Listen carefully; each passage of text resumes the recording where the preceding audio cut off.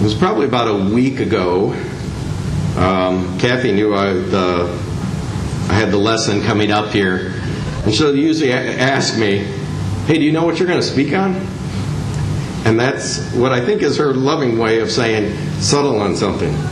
Because she knows me, and I have about 100 ideas that always run through my head, it seems. And I try to, if you ever see me, I try to write everything down now. I got it on my phone in a notebook, and now there's like 8, or now I'm on the 9th one now, of those notebooks of ideas for lessons or things to capture.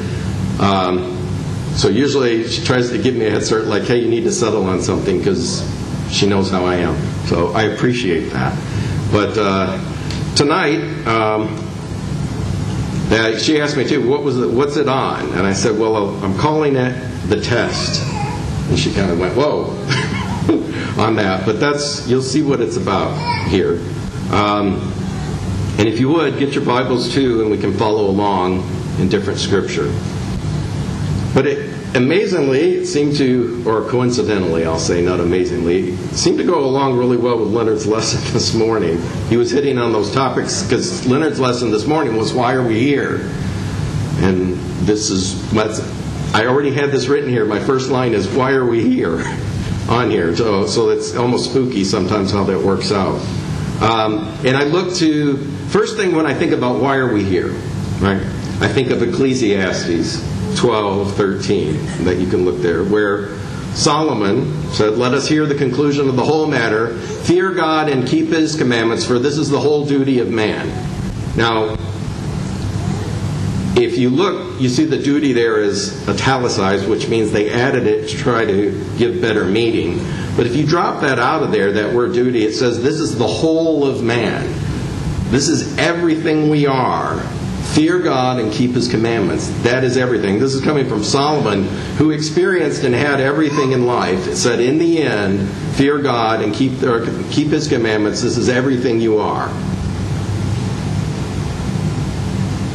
God gives us a choice whether to follow Him or not. This is the test. And He spells out the consequences of either decision. You can look at Deuteronomy chapter 30, starting at verse 19, which says, I call heaven and earth, I believe this is Moses speaking at this time, I call heaven and earth to record this day against you that I have set before you, he's speaking for God, of course, I have set before you life and death, blessing and cursing.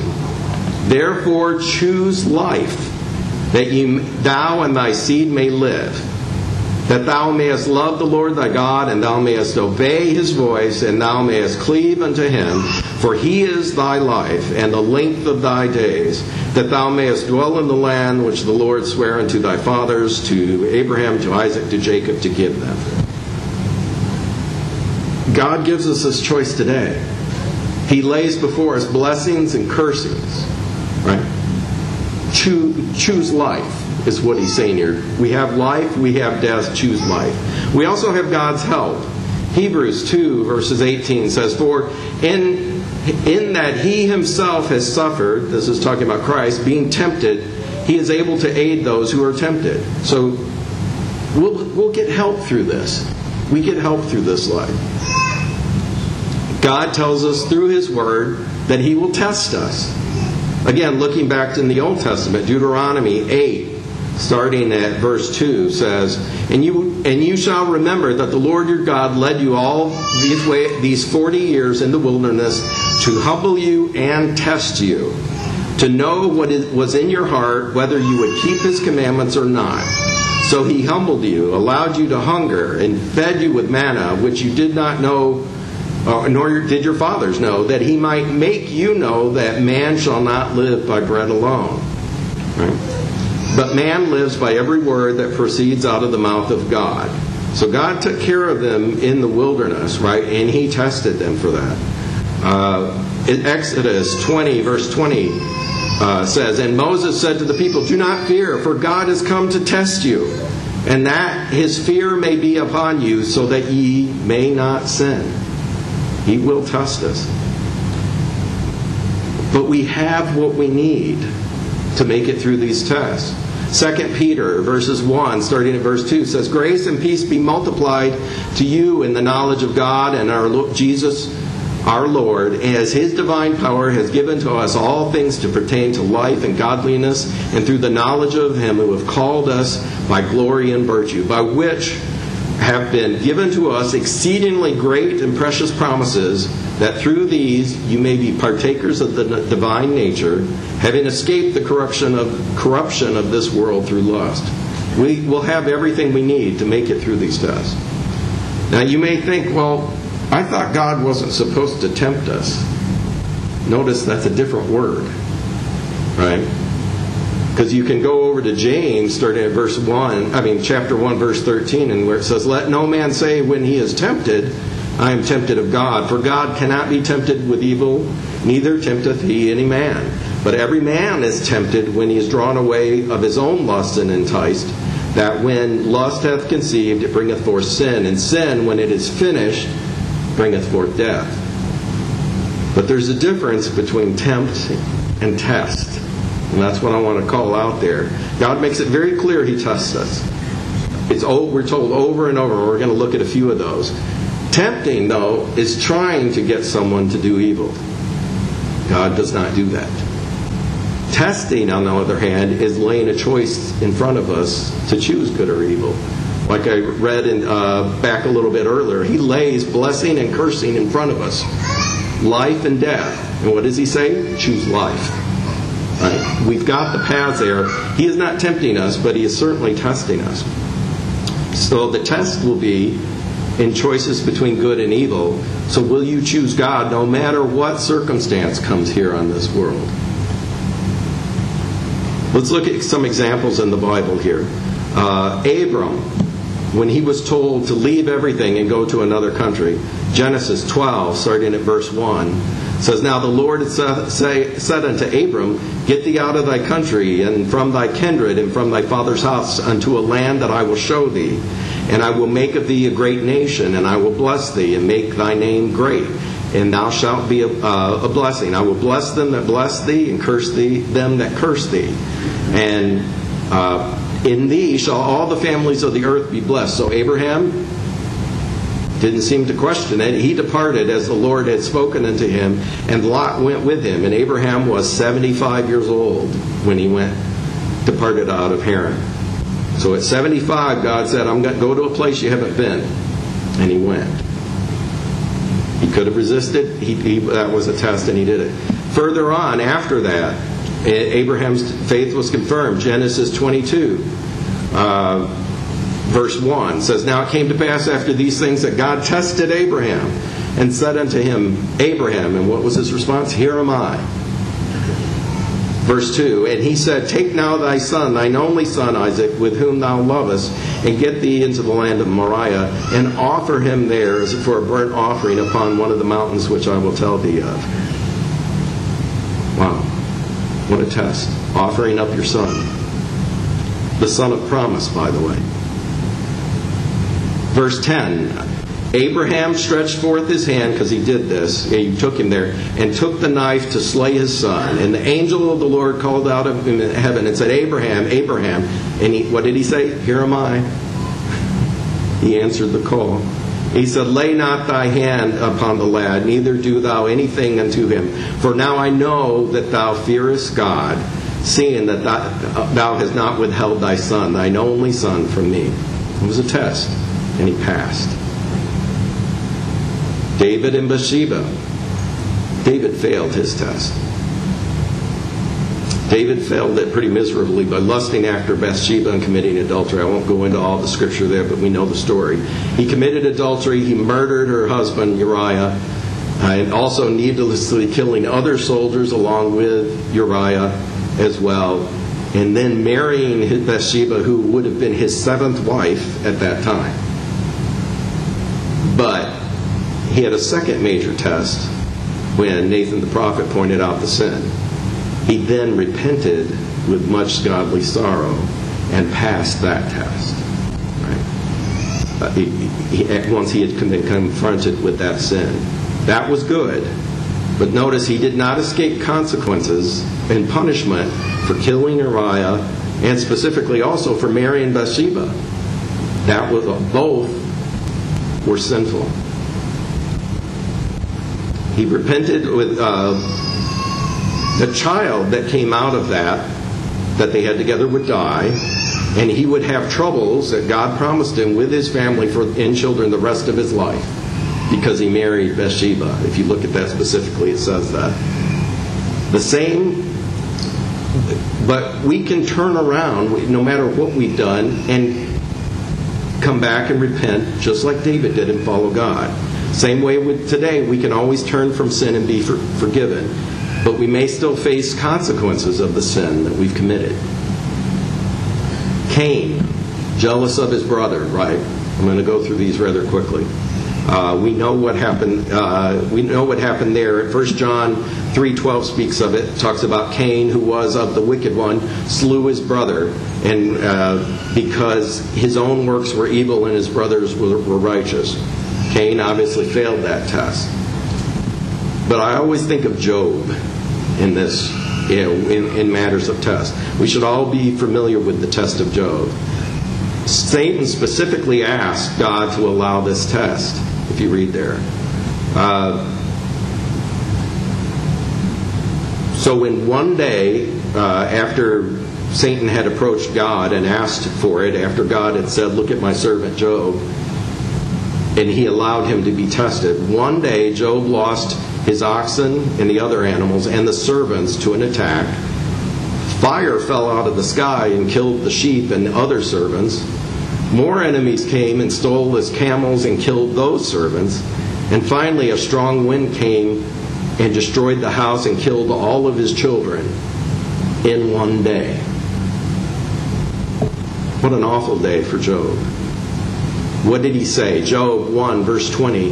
Then Job arose and tore his robe and shaved his head, and he fell to the ground and worshipped. And he said, "Naked I came from my mother's womb, and naked shall I return. The Lord gave, and the Lord has taken away. Blessed be the name of the Lord." In all this, Job did not sin nor charge God with wrong. That test wasn't enough for Satan. He went back to God for more. He allowed at this time, I'm going to kind of skip through this, him to actually curse Job himself. And he was covered from head to toe in boils. Even his wife turned against him and said, "Curse God and die." What did Job say in Job 2, verse 10? He said unto her, "You speak as one of the foolish women speaks. Shall we indeed accept good from God and not accept adversity?" We get good and bad in this life.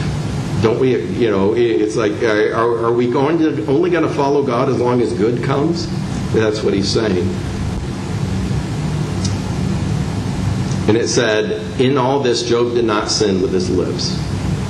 Could we ever say that we had things worse than Job? I don't think anybody could ever say that. But he held on. He passed the test. And eventually was blessed again. Looking again to Jesus. Was Jesus tested? Yes, he was. Jesus had to face Satan himself, right? And he came to him at a weak point when he had been fasting, for 40 days? 40 days. Long time. Watch this. Satan comes and hits you at your weak point. Satan's a coward. He gets you at your weakest point. He's also a roaring lion, so we should fear him in that sense. But he comes and hits us at the weakest points. We should realize that. He came to hit Jesus at that point. But how did Jesus get through those tests? He used the Word of God. He rebuffed him each time with the Word of God. Jesus was later tested when he faced the test of the cross, where in the garden he asked God for another way to accomplish this. Right? Matthew 26, starting at verse 36, said, Then Jesus came to a place called Gethsemane and said unto the disciples, Sit here while I go and pray. And he took with him Peter and the two sons of Zebedee and began to be sorrowful and deeply distressed. Then he said unto them, My soul is exceedingly sorrowful, even unto death. Stay here and watch with me. And he went a little further and fell on his face and prayed, saying, O my Father, if it is possible, let this cup pass from me. Nevertheless, not as I will, but as you will. Jesus was tested again. But he passed the test by always putting his Father first and following his will. So are we tested today? Well, we're tested every day, right? Things go along. Sometimes it's big tests, sometimes small tests. How do we pass these tests? Well, we do what Abraham did. We obey. We do what Job did. We persevere. And we do what Jesus did. We pray for strength. We use God's Word. And we obey God. That's how they did it. James chapter 4, starting at verse 6 says, "But he gives us more grace. Therefore," he says, "God resists the proud, but he gives grace to the humble." So, being humble, in verse 7, "Therefore submit yourselves to God. Resist the devil, and he will flee from you." Do we believe that?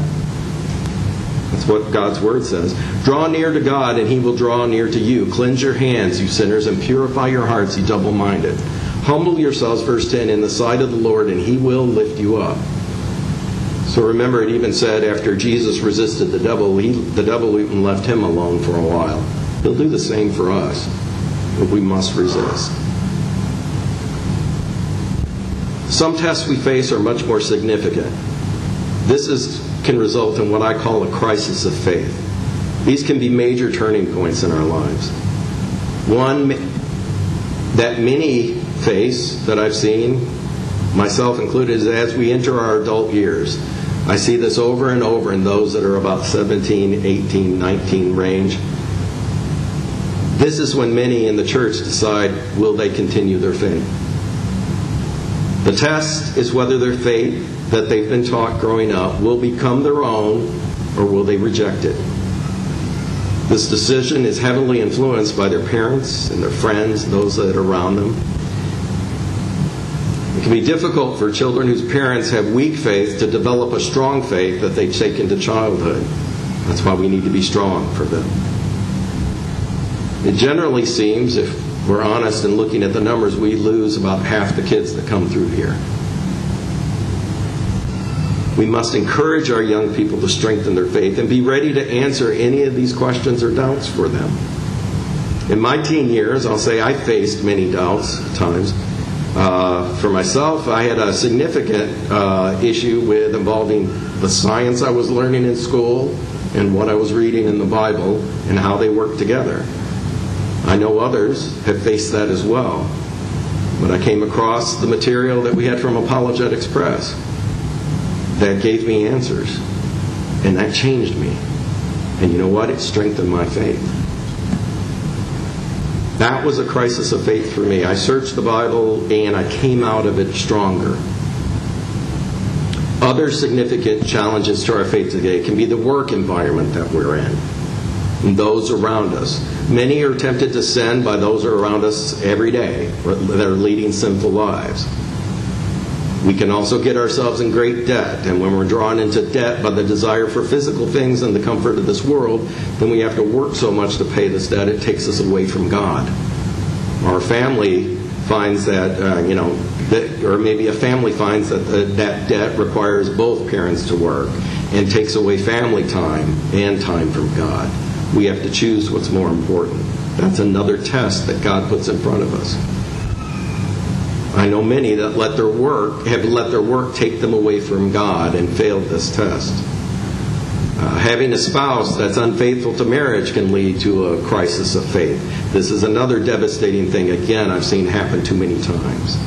Having a spouse who is a weak Christian or is unfaithful or is not a Christian at all is a test of faith. Will they draw you to God or away from God? You have to be stronger in those circumstances. Will they draw your children away from God? This is a lifelong test many times that there are situations people are in. I'm running through these quickly. Addictions are a test of faith. I'm seeing more and more of this today. Many drug addictions that you see out there. Let's just say ever since they've changed the marijuana law in this state, it has not gone well. I can't walk around my neighborhood now without smelling it everywhere, about practically, right? And it's an addiction, right? And you see the destruction, you see the people and what it does to them. Another addiction that's out of control today is pornography. I saw a recent post from Brad Harrop, who was speaking with a teen group about the dangers of pornography. And afterwards, several young men came up to him, he said, asking for help because they were addicted. There is help for this. So parents, be sure you know what your children are looking at on their phones or whatever other device. Ask them to take you through it. If they hesitate, ask them why. Spouses, you can do the same for your spouse as well. There is help for this, and it's affecting way too many people. If anyone here needs help for this, I'm sure you could talk to Leonard or myself or anybody else in this congregation you can trust. But this is another test that's drawing many people away. Another test I see out there today is our own self-righteous beliefs in general, that all I have to do is feel good about my life, feel good about a spiritual life, they'll claim. They'll say, I've seen people say, I don't follow a religion, but I'm a spiritual person. Well, what does that mean? Right? I attend worship and that's enough, or I've done enough. Well, we never do enough. In our work for God, we're always the servant for God. People face many physical challenges today through heart issues and cancer and other terrible diseases. That can be another test that we go through. This can really hurt our faith in God if we allow it. We can look to Job as an example of how to get through that. Another great struggle today is the challenges to our mental health. This was a crisis that I faced a few years ago. It was very difficult and very challenging, but with the help of God and you people here, I'm much better today. And I have a stronger faith today than I did because of that. And I can go through and help others with similar challenges. So you come through these things stronger. This is why God tests us. So how do you feel when you pass a test? Well, generally you feel pretty good, right? How do you feel when you pass a spiritual test? Hopefully that's good too. Hopefully you're wiser, and hopefully that helps you pass the next test. One thing I know is that each test I've had has changed me and helped me to improve my spiritual life. James 1, starting at verse 2, talks about this. It says, My brethren, count it all joy when you fall into various trials, knowing that the testing of your faith produces patience. But let patience have its perfect work, that you may be perfect and complete, lacking nothing. So instead of looking at our tests and trials as, oh no, here's one more thing that's going to go wrong, or something along those lines, one more trouble, one more challenge, let's look at more of this as one more challenge to learn from and grow from. Let's look at this as a test. This is one more test that God has given me, and ask ourselves, will I pass this one? You may be thinking, oh, you don't know the troubles I've seen, Chris. You don't know the troubles that I'm having. And you're right. We each have our own troubles. We each have our own challenges to go through. But you know who does know? God. God knows what you're going through. The question is, will you turn to Him? We also have the final exam coming up. Revelation 20, starting at verse 12, said, And I saw the dead, small and great, stand before God, and the books were opened, and another book was opened, which is the book of life. And the dead were judged out of those things which were written in those books according to their works. And the sea gave up the dead which were in it, and death and hell delivered up the dead which were in them. And they were judged, every man according to their works. Well, what books are we going to be judged against? What books are we going to be tested against? Well, the books of the Bible, right? What He gave us. The book of life that it mentions here is where the names are written of those who have passed. Passed the test, I mean. So where are you now? What is your midterm grade if you had it? Would you like to see your midterm grade? Ask yourself where you stand now. Are you passing? See, God gives us everything we need to pass this test of life and determine where we will spend eternity in the next life. The devil keeps telling you can't do it. It's too hard. Or he distracts you with sin so that you will fail. Let's use the examples that God gives us of Abraham and Job and Jesus to encourage us in this life, to let that will let you know that you can overcome any challenge, any test the world throws at you, so that you will be saved in the end. Remember, this life is short. Eternity is long. This life is not about me. It is about God. This life is not about myself and my own desires. It is about helping others. This life is really not about this life. It's about the next. Let us be focused on that next life by passing this test of life. So if you haven't obeyed the gospel, you can do that tonight. You can come forward and request to be baptized to wash away your sins by your obedience to God. Or if you need prayers or any request in any way, you can come up now as we stand and sing.